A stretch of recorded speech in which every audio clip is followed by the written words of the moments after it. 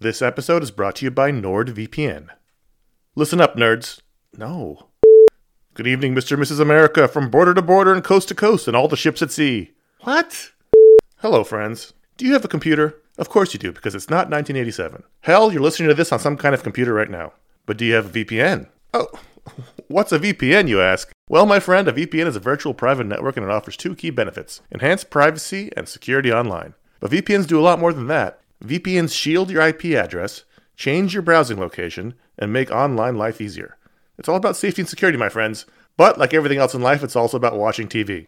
Don't let your paid subscriptions go to waste. I use NordVPN to access my home content while I'm traveling. Wink, wink. Plus, secure your connection on public Wi-Fi in airports, hotels, cafes, anywhere you go when you're traveling. There's over 6,300 servers in 111 countries, and you can find a nearby server for the best VPN speeds. NordVPN is easy to use. Connect with one click or enable auto-connect for zero-click protection. And it's got amazing speed. NordVPN is one of the fastest VPNs out there. And with just one NordVPN account, you can use it on 6 devices. It supports every major platform: Windows, Android, iOS, macOS, Linux, even Android TV. I think those are all real. Don't miss out on all the awesome benefits for using a VPN. Go to nordvpn.com/ifanboy today for a risk-free 30-day money-back guarantee. The link's in the show notes. Once again, that's nordvpn.com/ifanboy.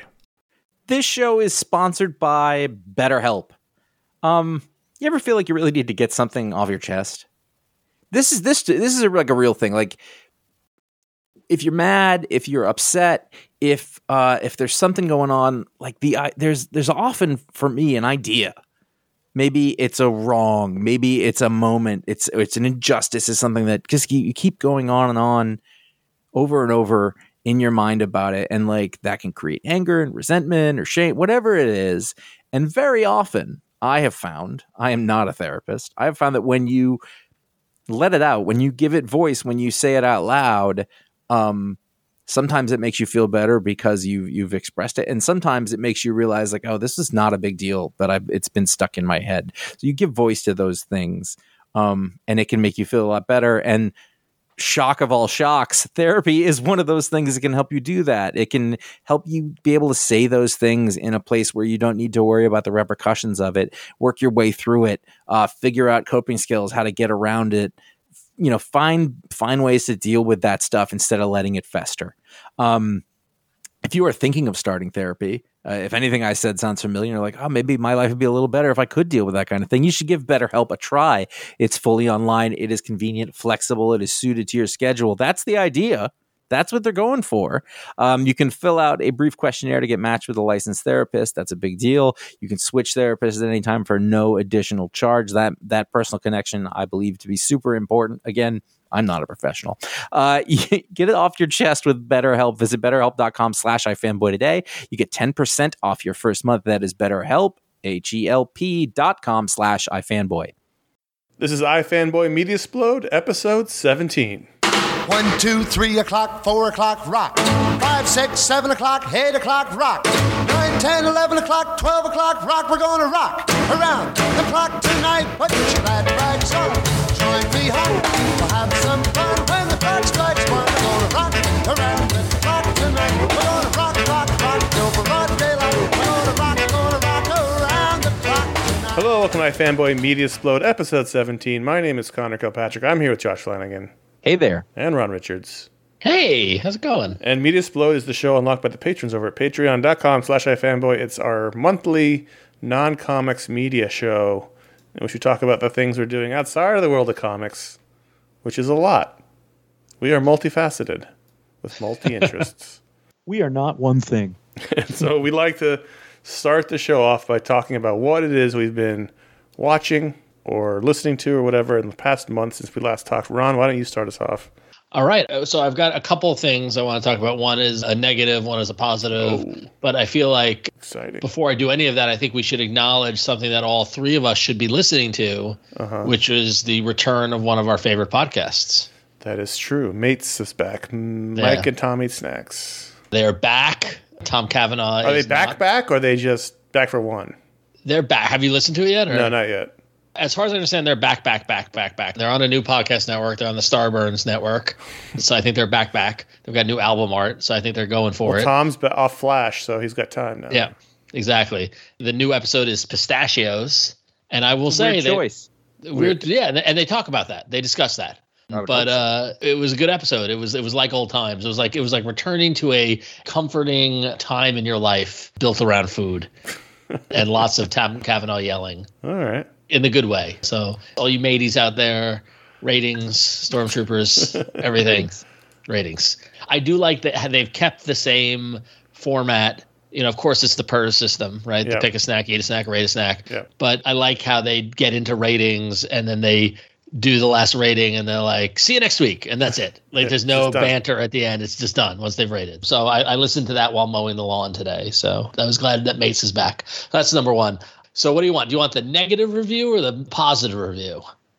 Negative. Then positive. This is going to shock you. Are both of you sitting down? Yes. I'm here. So Disney Plus came out with a docu-series called Behind the Attraction. Uh-oh. And it's produced by the people who do the movies that make us and the toys that made us at Netflix. Yeah.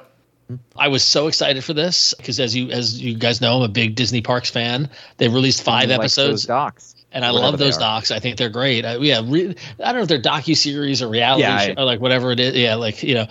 And what I found out is that my attitude for the history of Disney parks does not align with the tongue-in-cheek, fast editing, zinger-laden, out-of-context quotes format of that show. So when it's something you really care about, you get pissed. Exactly. Which is funny not because enough of the romance. That's a big part of it for you. They just came out with the new movies that made us, and I think there's Back to the Future. And they're like, there's a whole, and I'm like, I can't wait to watch them. And I was like, why is it? It's the same approach. It's the same. Where like someone says something funny and they just keep showing it at every point out of context, but like to drive the repetitive joke, like that sort of thing. But for some reason, it's just like we watched the first one, and I was like, oh, this isn't good. Oh no. Watch the rest of them. They did get better. The first episode was particularly bad, but they did get a little better.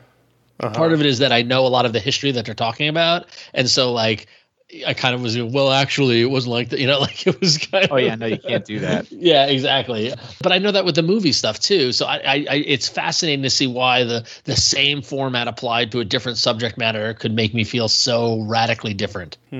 But that said, they just announced the next 5 that they're going to release, and I'll watch them. I'll still watch them because I still want to see it. But I was shocked that I did not love it. Like, if you're into this stuff, and if you're listening, you probably watched the Imagineering story on Disney Plus. That came out right when Disney Plus came out. It was a documentary about Imagineering. That was much more. It had reverence. It had respect. Like, this felt like it didn't have respect for the subject matter. No respect. No respect. So that's something I watched. I was excited about that. I was disappointed by. But the thing I was excited to find was a whole bunch of my friends or people I know in the music scene were talking about a documentary called At the Matinee, which was a documentary about the New York hardcore scene around CBGBs in the 80s, where they used to have these Sunday matinees. You know, a show would start at like 3:00 and 4 or 5 bands would play, and it'd be cheap to get into. And it became like the scene. Like everyone went to the shows, and like that's where, you know, Warzone and Gorilla Biscuits and Youth of Today and Bold and all those bands of those era kind of went and played. It was a really, really well done documentary. Had everybody that needed to talk to was talked to. Had a lot of great archival photos and footage of like that time period of the 80s and old shots of CBGBs in the Bowery back in the day. But Josh, where I found this was because like everyone was talking about the documentary, and I went to go watch it. It wasn't streaming anywhere. The only place it's streaming was on an app that I've never heard of, which now I've added. They have a Google TV app, so I added it to my TV. It's called Quello, Quello. It's actually called Quello Concerts, and it is just a live concert streaming service. Oh my God. So it's $11.99. It's $12 a month, right? So you got to really be into it. But they have every music documentary you can think of, and then they have all these live music performances. But like when you go to the website and go look at it, there's a lot of like, you know, Paul McCartney and Red Hot Chili Peppers and Led Zeppelin, like stuff to exist. But like I searched for it. You know, I'm searching right now. I'm going to search for you, Josh. I'll do Dinosaur Jr. And there are Dinosaur Jr. playing Bug live at the 930 Club. I have that on vinyl. Dinosaur Jr. in Berlin live.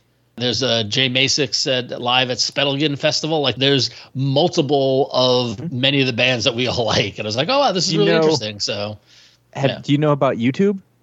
Yes.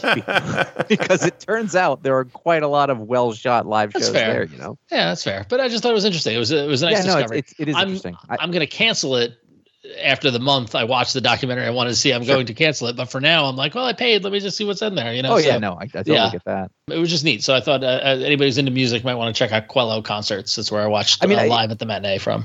So there was definitely a real point where I realized, like, I was like, I'd like to see this band live. And you just search on YouTube and like, every band has 100 shows and they're not like shitty cell phones. Like, they're just there and it's the best. Yeah. Before we move on, I'm throwing a curveball this month.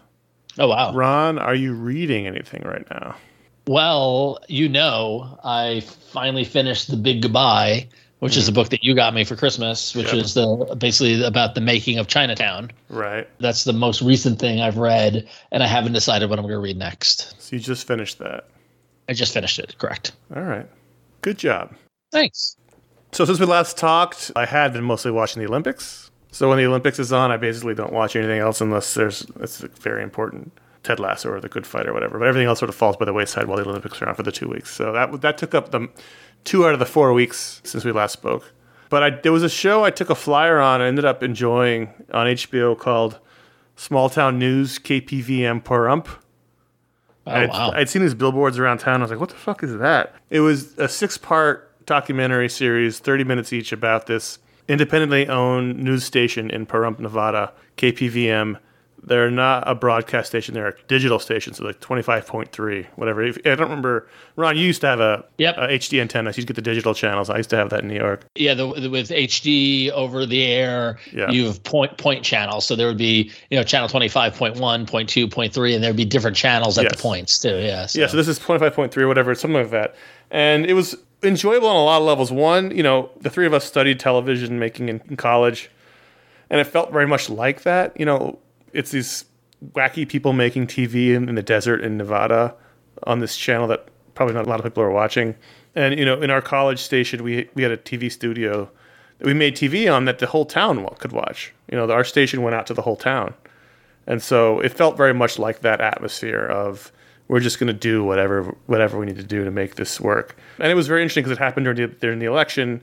And the owner of the station's like super Trump supporter, and the news manager is a Democrat. And so there was a lot of interesting stuff going on there. It was just a very kind of goofy look at these 5 or 6 people running this small channel that's fairly self-sufficient in the middle of the desert in Pahrump, Nevada, trying to make the news work. People come and go because they can't afford salaries, and it's hard. It was funny though. Like, it was interesting and it was endearing, and you really wanted them to succeed. One of the big storylines is they get a new signal booster, so they can get picked up in Las Vegas. So that's like a big deal for them. And so, they're expanding their market. It was really fascinating. It was 30 minutes. You could knock it out. And it was just like these kind of goofy middle-aged people running a TV station. Cool. I never even heard of this. I hadn't heard of it other than seeing a billboard on one of my drives around town. It's called Small Town News KPVM Pahrump. It's going to be on HBO Max if you're at all interested in sort of the behind the scenes of TV making. And it felt very much like our time in college, just making TV is the best way you can. And I'm reading right now, I'm about halfway through The Good Shepherd, written by C.S. Forrester. This is the novel that the Tom Hanks movie Greyhound was based on. Oh. And I picked that up recently. It's not that long, like 250 pages. And I was like, I should check that out. It's basically much like the movie in that it's like unrelenting Navy tactics. Very, very, very tactical. And there's no chapter breaks. And it's just so he's got it broken up by shifts. It's just shift. the ship's log. It's the shifts. So it's like day shift, mid shift, night shift. Right. But the shifts go like for 50 pages. So I'm just like, come on, man. Give me a break in the story here. I gotta go to bed. If you're all interested, I think Josh, you might like it. It's very like tactical, why they move the ship a certain way, and depth charge battles and tactics with that. And it just jumps you right in. It's just, I'm stressed out reading because it's like U-boats. I'm enjoying that book quite a bit right now. Josh? What are you doing? What are you watching? I feel like I should talk about books a little bit. Books after at the end. What have you been watching? Let's see. The thing I guess I talked about this a little in our hangout because I was like, what was the other thing I was going to talk about? And it was that I went to a live comedy show, which you guys know. I went and saw John Mulaney in Boston at the Wilbur. He's doing a very long stand there, and we bought tickets a while ago. And as we got closer, it was like, should we go do this thing? But we did. We put our masks on and we went. And It was weird at first because you're sitting there and you're waiting for this thing to start and you're like, all right, get on with it. I don't want to sit here. But sort of when it starts, you feel normal, which is the same thing has happened a couple of times that I've been to the movies. Right. But there is a point in live comedy about an hour in where you're like, all right, wrap it up. Because you can't laugh for that long. You know, he's really funny and it was incredibly earnest and he's not skipping around the details or the story of his last year and change, and it's very honest. It's been dramatic. He's had a year, that's for sure. Yeah, and he doesn't sidestep any of that at all. He doesn't talk about his marriage. He doesn't talk any of that stuff. But he talked about, his addiction. He talks about being a junkie. He talks about having an intervention, and it was really funny. And then the last 25% was a little more straight up stand up, where he was just talking about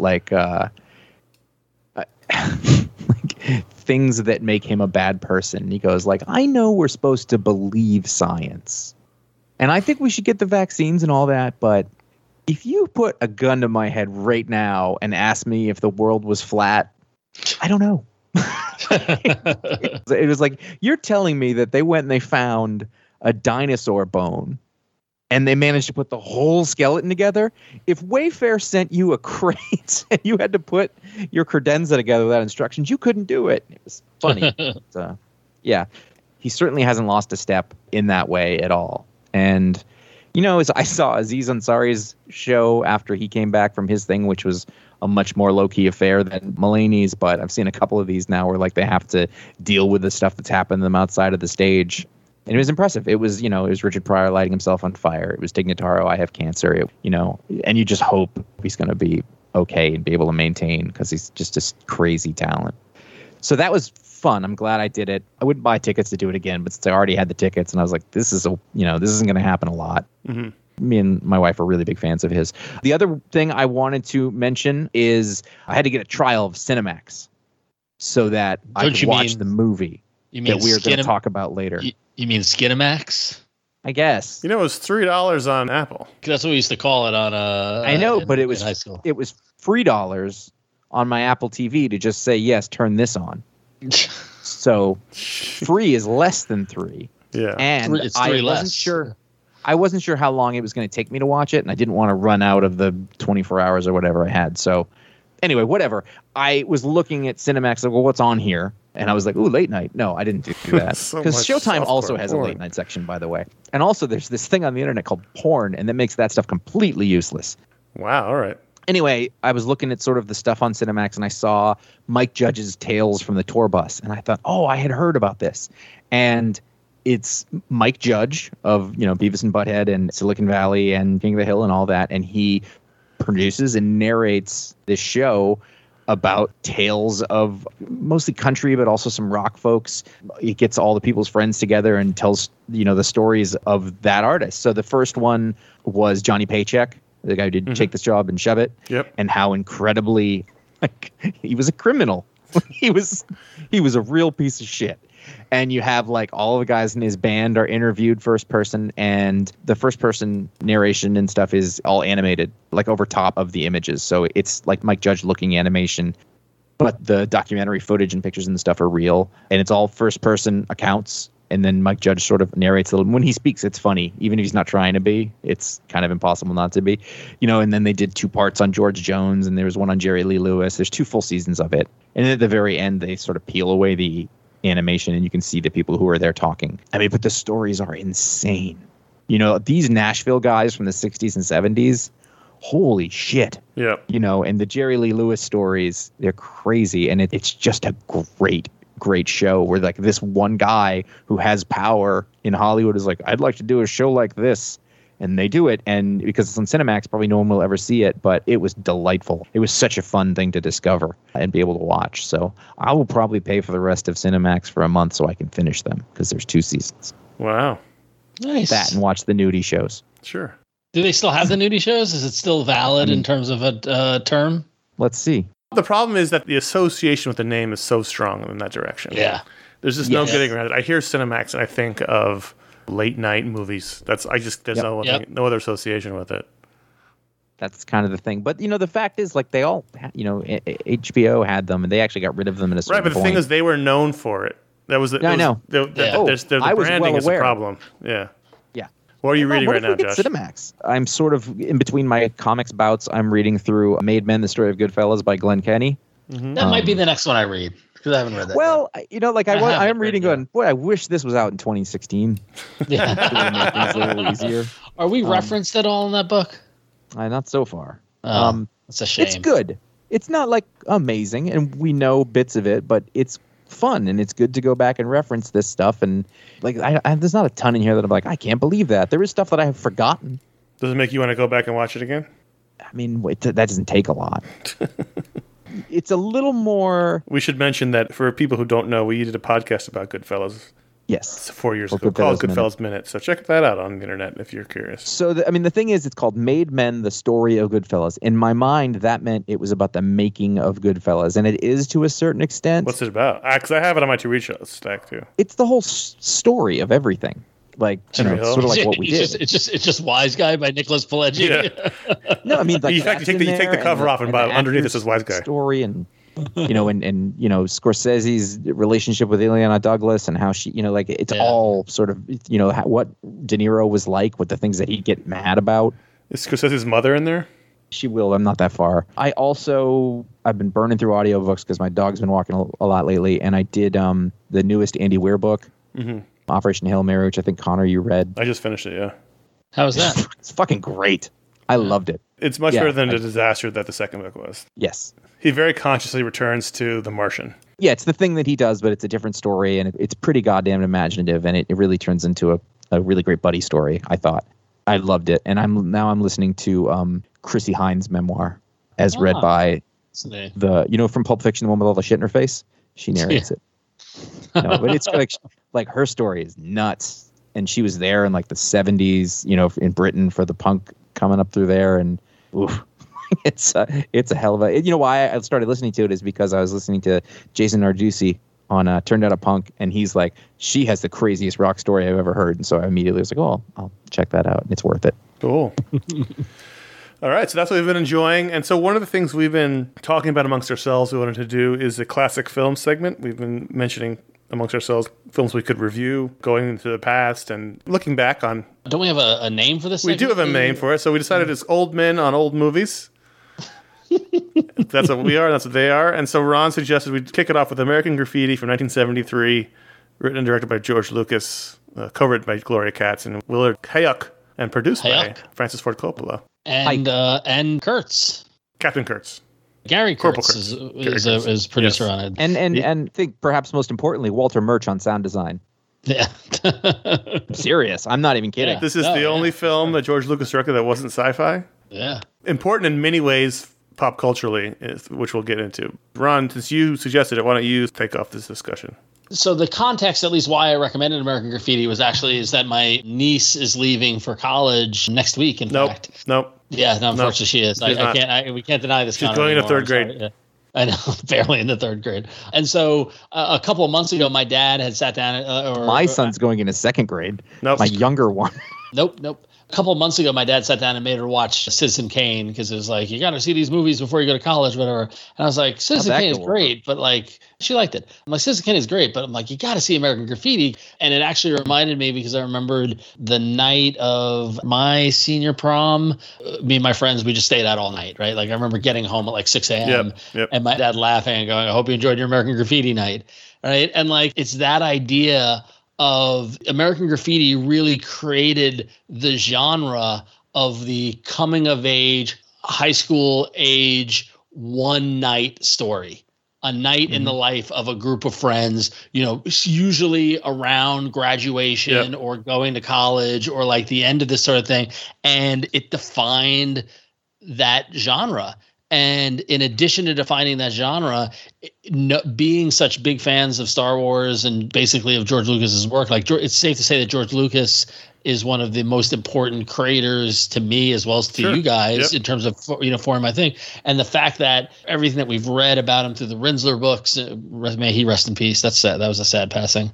But through all the makings of Star Wars and everything as stiff as, faster, more intense and as bad as the Phantom Menace was and all stuff like that, to believe that the same guy who made those movies made this incredibly personal, emotional, small film. There's so many angles to the prism of this movie that I find fascinating. The effect it had on pop culture, that it drove a nostalgia wave for the 50s and 60s. A decade of sitcoms. Yeah, that led to sitcoms and led to like spin-offs and all this sort of stuff. Like, this movie is like such an important movie. And for years, I don't know if it still is, but for years it was the most profitable movie ever made.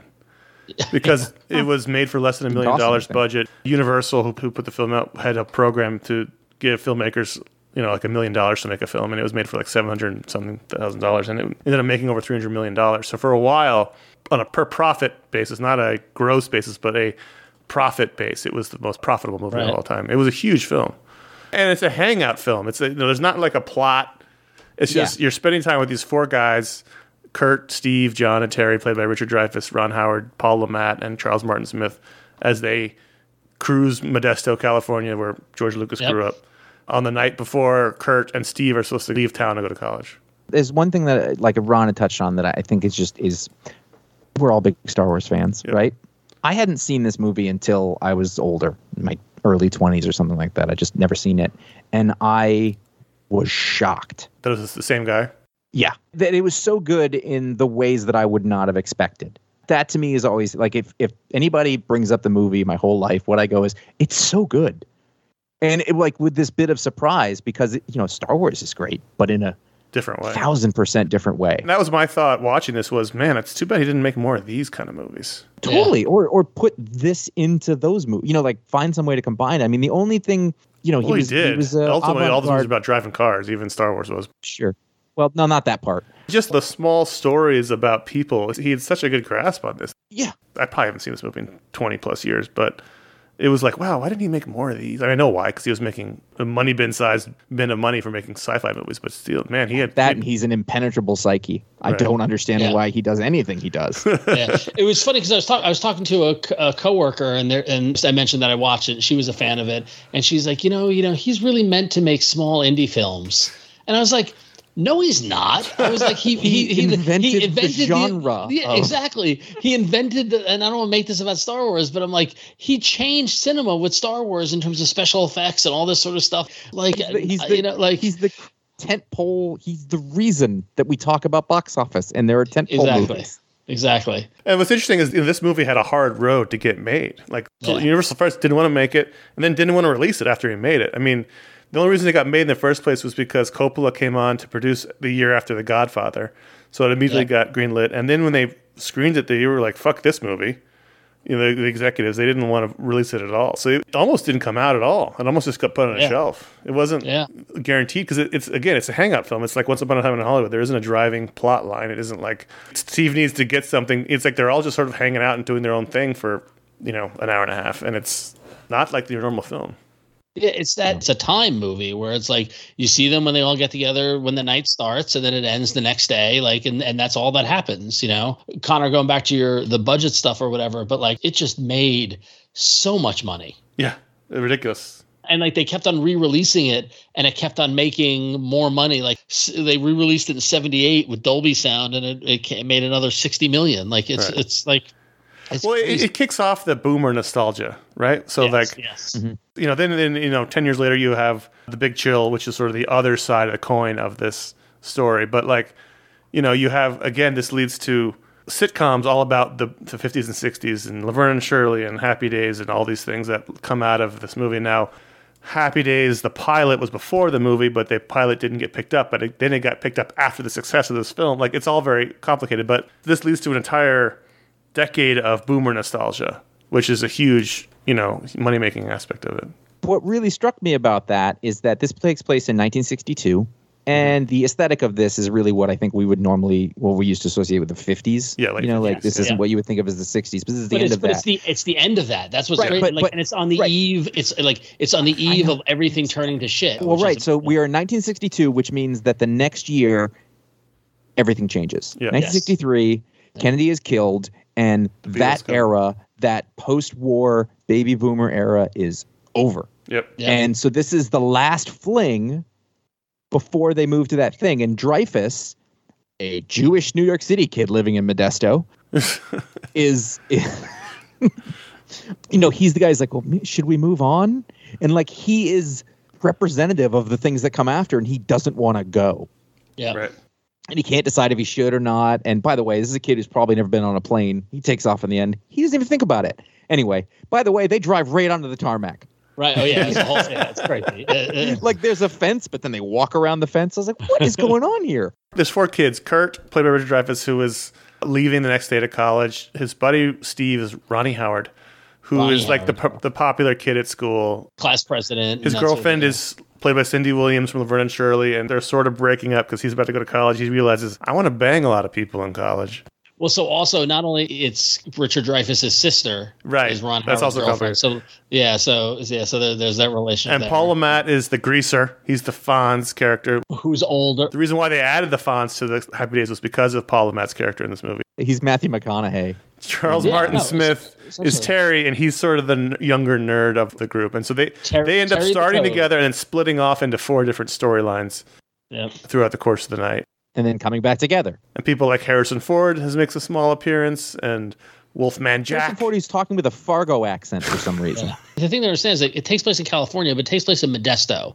Right? And it takes place, Modesto is east of San Francisco. No, yeah, east and south of San Francisco, and and you Central got Valley, Stockton, and Central Valley, which was then and is still now a lot of farm and all this sort of stuff. And what had happened was that Lucas grew up there, and there was nothing to do except get into hot rods and cruise and drive up and down and drag race and that sort of thing. And so, like, so it's just like pod racing. So Harrison Ford, who plays Bob Falfa, is the latest hotshot hot rodder who comes looking to beat the best, who is John Milner, and of course he's going to be he's got a hayseed hat, cowboy hat, and got a. Well, he's got the hat because Harrison Ford didn't want to cut his hair. Yeah, that's why he has that. Some enchanted evening, which is weird, the best. Man. There are 2 moments in the film that are my favorite, and there's that. It's the scene with Harrison Ford and Cindy Williams awkwardly as he's trying to I don't understand why she got in that car. Because she doesn't make any sense. Yeah, that's true. But it's stupid. You know what? You said it though. I think my favorite moment in the movie is the very beginning when Terry tries to park his scooter, which is a mistake. It was a mistake, and they left it in the movie. Well, so it was a mistake, but it told everything you needed to know about that character immediately. Yep. Well, so here's the thing: is that this movie is filled with so many things like that. My favorite part of the movie is, and I'll tell you why, and it ties right into what you're saying, Josh, is that throughout the movie, the soundtrack is just amazing. It was like one of the first movies that really the soundtrack was a character. Yeah, it had an amazing score. It was great, and it was all done in diegetic sound as everyone is listening to Wolfman Jack on the radio. So the first thing that I say to people is that that movie's amazing. And the second one is it is my favorite sounding movie of all time. Yeah. Walter Murch, I'd mentioned, I love the way this movie's. I spend the whole time just going, listen to that. Because all of the sounds, diegetic means it's the thing that's happening in the world they're in. It's not non-diegetic, which is when the orchestra comes in or John Williams kind of thing. And all the sound is natural, and it's so unusual. And so what's great is that it's in this time period where all the kids are listening to Wolfman Jack on the radio. And if you don't know about Wolfman Jack, he was a legendary DJ, and there was all these rumors about whether it was a pirate station or not and how it did and stuff like that. It plays into it. George Lucas got Wolfman Jack to do all the talking in between the radio bits and stuff like that. And ultimately, because Richard Dreyfuss's plot line is that he sees a blonde played by Suzanne Summers of Three's Company fame in a white T-bird, and she smiled at him, and he's looking for any excuse to not go to college. She says, "I love you," also. Yeah, but he's like bemoaning that he hasn't met the love of his life yet, and where is the woman that will wow him? And he thinks it's her, and so the whole night is spent chasing her. And so finally, he in a bit of desperation, he drives to the edge of town to the radio station, thinking that that's where Wolfman Jack is to try to get a dedication out there. and he meets the engineer in the radio station who's like, yeah, man, no, Wolfman Jack, he comes in, drops off the tapes, I play him, and blah, blah. But in that scene, when he walks in, Wolfman Jack is eating a popsicle. And the naturalness of this, where he's like, he walks in and it's like 3 in the morning, and he's like, hey, you want a popsicle? I got the fridge broke. I got a fridge full of them. You want one? And like, and then later on when they go to shake hands, and Richard Dreyfuss kind of rubs his hands after they shake, and he goes, sticky little buggers, aren't they? These popsicles. Oh man, I'm going to be eating them all night. And like this thing that is so realistic and not part of the story at all, but natural, and gives it so much weight and so much depth to it. I just love that entire scene, and it's because of the popsicles. And that the part of the thing that makes sense that is George Lucas is that he always talks these like experimental films or whatever, and what you're talking about there is extremely experimental for the time. That naturalistic stuff that's taken from French cinema, that is, you know, stuff that American movies didn't do, is to just let you be there in a moment. And, you know, that's the part of George Lucas. That's the guy that he always said he wanted to be. And that's the first thing he had success with, and then never revisited it.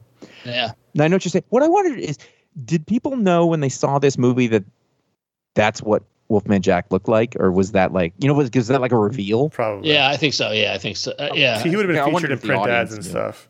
Yeah. Mm-hmm.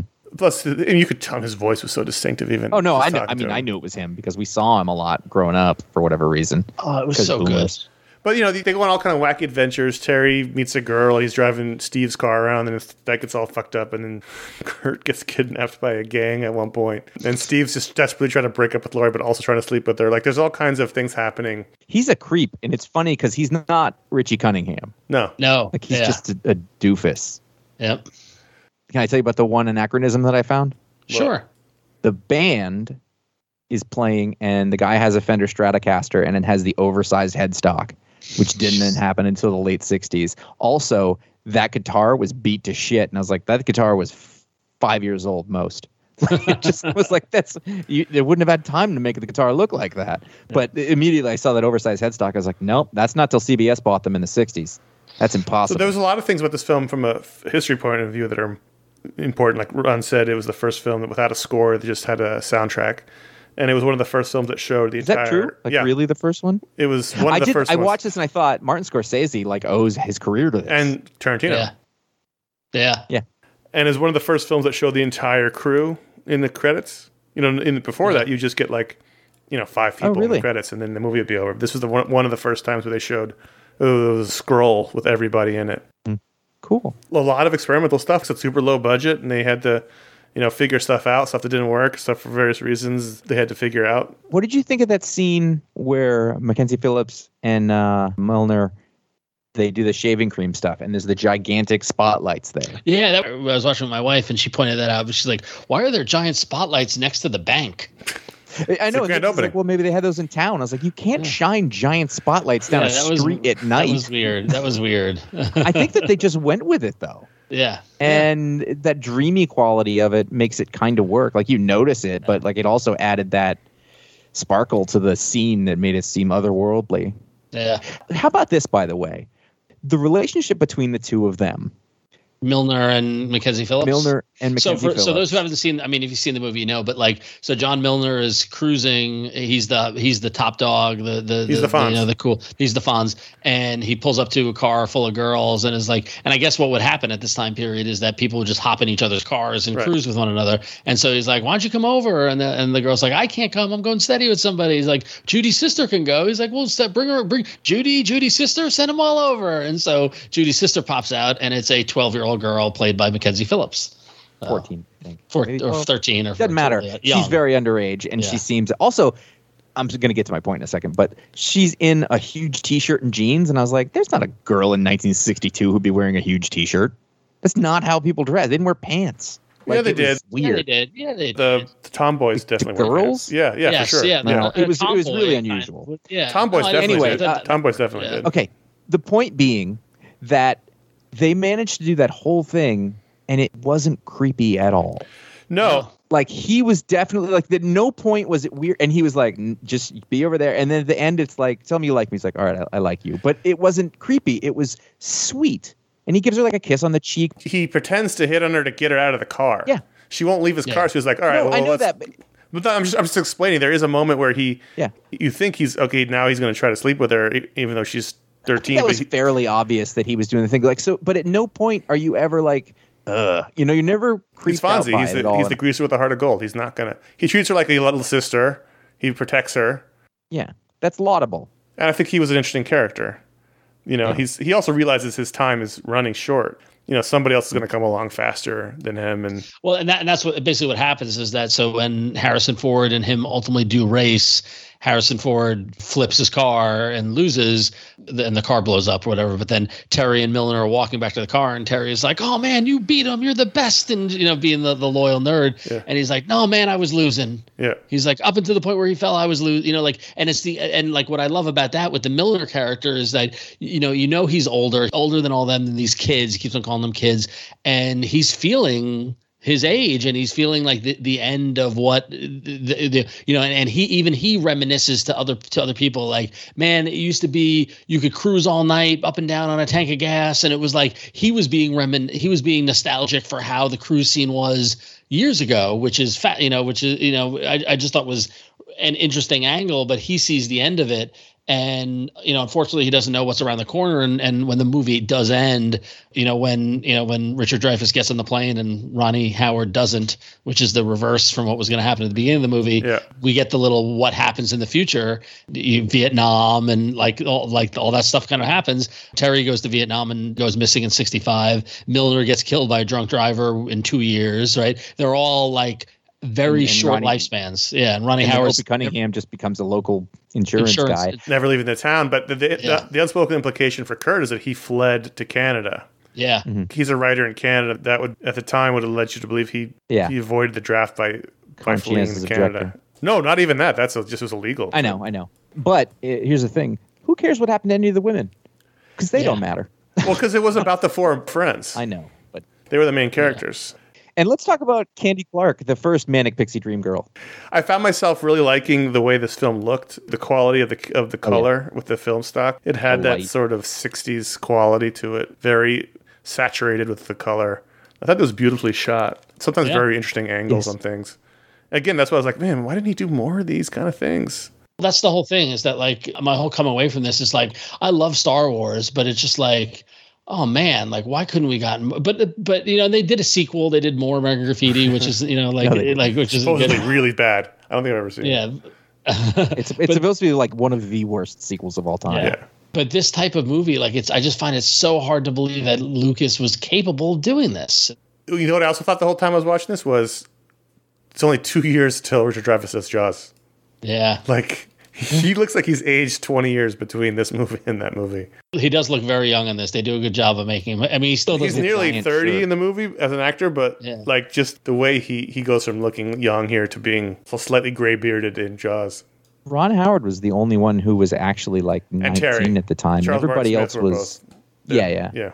So this led to them deciding, no, we will pick up Happy Days, which opens in the first season with Rock Around the Clock, which this movie opens with. People think that show came out of this movie, and it did in a way, but they'd already shot the pilot. But it's basically a very similar aesthetic. And then Cindy Williams, of course, gets cast in Laverne and Shirley. There's a lot of that. There's a lot of It's like Happy Days isn't based on American Graffiti, but they are. But very it happened much, because of it. Yeah. Yeah, exactly. Both Connor and I could do a whole nother podcast on Fonzie stories after seeing Henry Winkler speak a couple of years ago. But I love the ABC standards and practices wouldn't let Fonzie on screen in a leather jacket unless the motorcycle was in the shot as well. Yeah.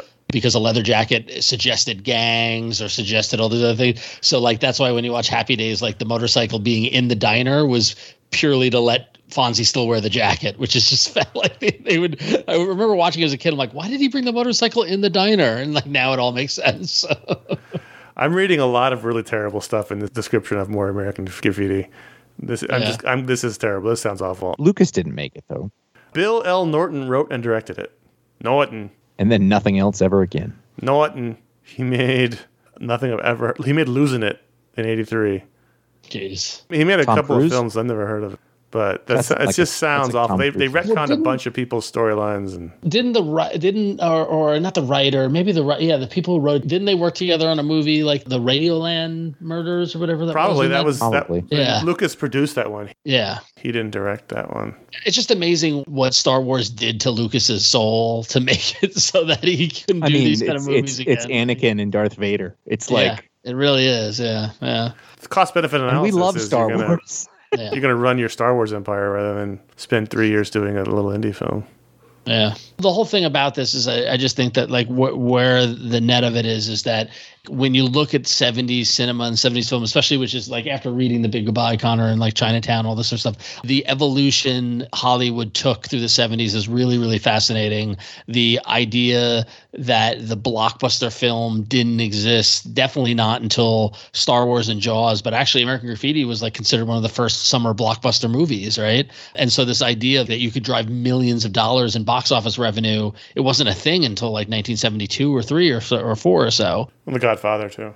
Yeah, The Godfather did it. Yeah, and so its place in film history is important. Yep. Again, it goes back to what I said at the top of this, which is that there are so many angles to this film of what it influenced or what role it played, and it's just delightful. I mean, I love Terry's storyline. Like, so Terry the Toad, Steve, Ron Howard's character says, go to college tomorrow. I want you to take care of my car, and it's this like bitchin' car, and so Terry takes it out, and he's trying to be all cool and pick up girls, and he finds a girl who's just like a space cadet, but is awesome, and they have like a crazy night, and it's that whole idea of like that the crazy night, right? And it's just like it's just so much fun. And even Richard Dreyfuss with the Pharaohs, with the gang. This movie works on so many levels. And you look to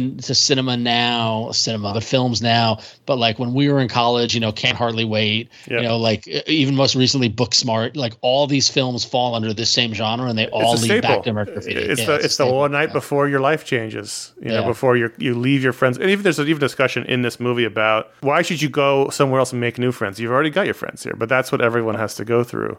And that's what all those movies are about ultimately, is you're leaving behind your childhood to become an adult. Yeah. That's what half of America didn't do. Ooh. I'm reading this now, Ron, and the writers of this film, along with Lucas, they also wrote Radioland Murders and Howard the Duck. I knew it. And Temple of Doom and a bunch of other things. It totally makes sense. But even like the John Hughes movies owe this, right? Yeah. Like Ferris Bueller's Day Off is this just during the day. Dazed and Confused is a direct line to this. Yep. It starts a genre. It starts a genre of the last night of high school. Well, the teenager, wasn't really like, this is the era that like birthed the teenager age or two.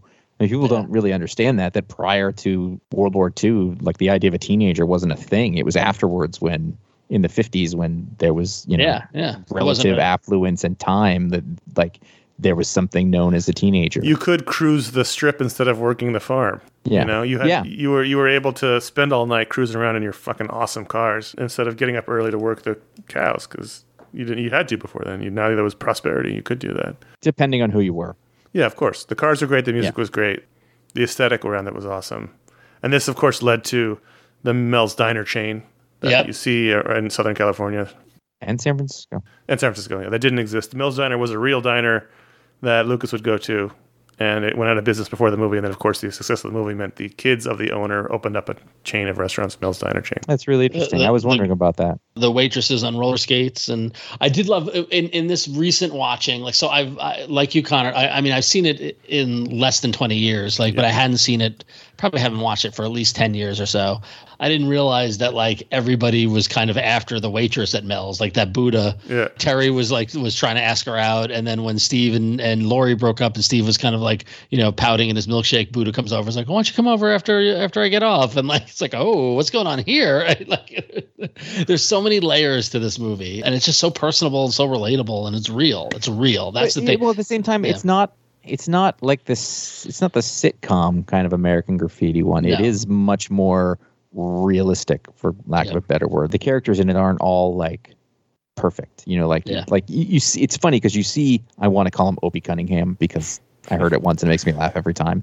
But you see Opie Cunningham and you think, well, he's the good. Yeah, it was Eddie Murphy. Yep. You see him and you think, oh, he's the good guy, and it's like, no, he's not. Like, he's just a regular sort of dude who's trying to see who he can sleep with. You know, he's not awful. He actually might have the evil, least amount of screen time, actually, of all of them. Maybe, yeah. Yeah, there's a lot going on. You know, Harrison Ford is charming as hell in it, in the very little time he has. You recognize faces, like the head of the gang, the Pharaohs, was a face I recognized. Yep. Lindsay picked out Kathleen Quinlan in the bathroom. Kathleen Quinlan is there, yeah. Which then she goes on to do Apollo 13, directed by Opie Cunningham. Yeah. Suzanne Summers. Right, and very briefly seen in the movie. Yeah. This was really Mackenzie Phillips's kind of breakout, too, as a teen. She was amazing. Yeah, she's great. Yeah. Yeah, it was good. I'm glad we all liked it. It was a really nice little film. And I don't say that as a derogatory term, but it was a nice little film. Yeah. In the best way. When they go to the sock hop, when they go to the freshman dance at high school, which is so like you're going forward by going backward, like kind of thing. Lame. But and Richard Dreyfuss strolls out and meets up with the teacher, is having a cigarette outside, and like it's clearly the teacher is sleeping with students, right? Yeah. Like this. Super creepy. It's clearly knocked up a student. You know what though? Yeah. It really was presented in such a way that was more modern than anything else. Like you're talking to this guy and he's kind of cool, and then he goes and does something just like ugh. Yep. And I don't know if I'm putting a modern spin on that, but I don't think I am. It didn't seem like it was an acceptable thing. Even just him going out and having a cigarette with him was like jarring now. You're like, oh my God. Yeah. There's a lot going on that one night in Modesto. There's a lot of things happening. Bo Hopkins was the actor who played Joe from the Pharaohs, the lead of the gang. Yeah. Hey, those are multicultural gang too, by the way. It was like he was white. Give him that. They were Latino. Again, that's the region. That was true to the region. Yeah. There was actually a non-white actor in this. He was a criminal, but he wasn't a guy in brown makeup, so it's something. Yeah, and this was supposed to be Paul LaMatt. Milliner was a breakout from this as well. Everyone thought he was going to be a huge star, and he had he had a pretty decent career, but it didn't really break out as much as that. What did Paul LaMatt do after this? Not much. I mean, he did a lot. I kept expecting every time I watched it, I'd be like, what happened to that dude? And you're like, oh, not a lot. He has worked a lot, but nothing. He worked a lot, but nothing. He did a lot of TV movies and TV series and miniseries, a lot of TV work. Murder, She Wrote, Twilight Zone. He was on Lonesome Dove for a while. TV actor. The series. Yeah. He was in American History X. Yeah. And that's about it. Grace Under Fire. Yeah. So I really liked watching it. I thought it was terrific. I mean, I've seen it before, but I hadn't really sat down and watched it thoroughly in a review kind of way. And it was really fun. Cool. I'm glad you guys liked it. Glad that was my pick. So who's picking the next movie? Who's picking the next old men on old movies? Yeah. We'll figure that out. It's a monthly show, so we'll do it a couple times. Yeah, we should do it quarterly. I'm down with that. Once a quarter. I don't know if Josh is into it, but after reading Big Goodbye, I'm planning a Chinatown watch. So that could keep it the same 70s theme, but by no means do I need to force it on you guys. So. Lindsay watched that a couple of months ago, and I watched like half of it with her. Like I came in and she'd been watching it. I've not seen it since like I was a teenager. So I'm excited to watch it. More adult, more learned eyes, as it were. Well, when we decide the next time we're going to do an old men and old movies, we'll let you know ahead of time, usually on the Pick of the Week show, which is our weekly comics show that Josh and I review comics. We have our bi-monthly Booksplode and Talksplode shows. Ron has All About Android, which comes out weekly somehow. Tuesdays. Somehow there's enough to talk about with phones. So much. We have to cut things. Yeah. So those are all the shows. We'll be back next month with more Mediasplode, and we'll let you know next time we're going to talk about an old movie. And until then, I am Connor. I'm Ron. That would make me Josh. Get in your hot rod, Josh, and go. Just go. Like I'm not relating to Terry the Toad more than anyone. At least at that age. When the clock strikes 12, we'll cool off, then start a rockin' around.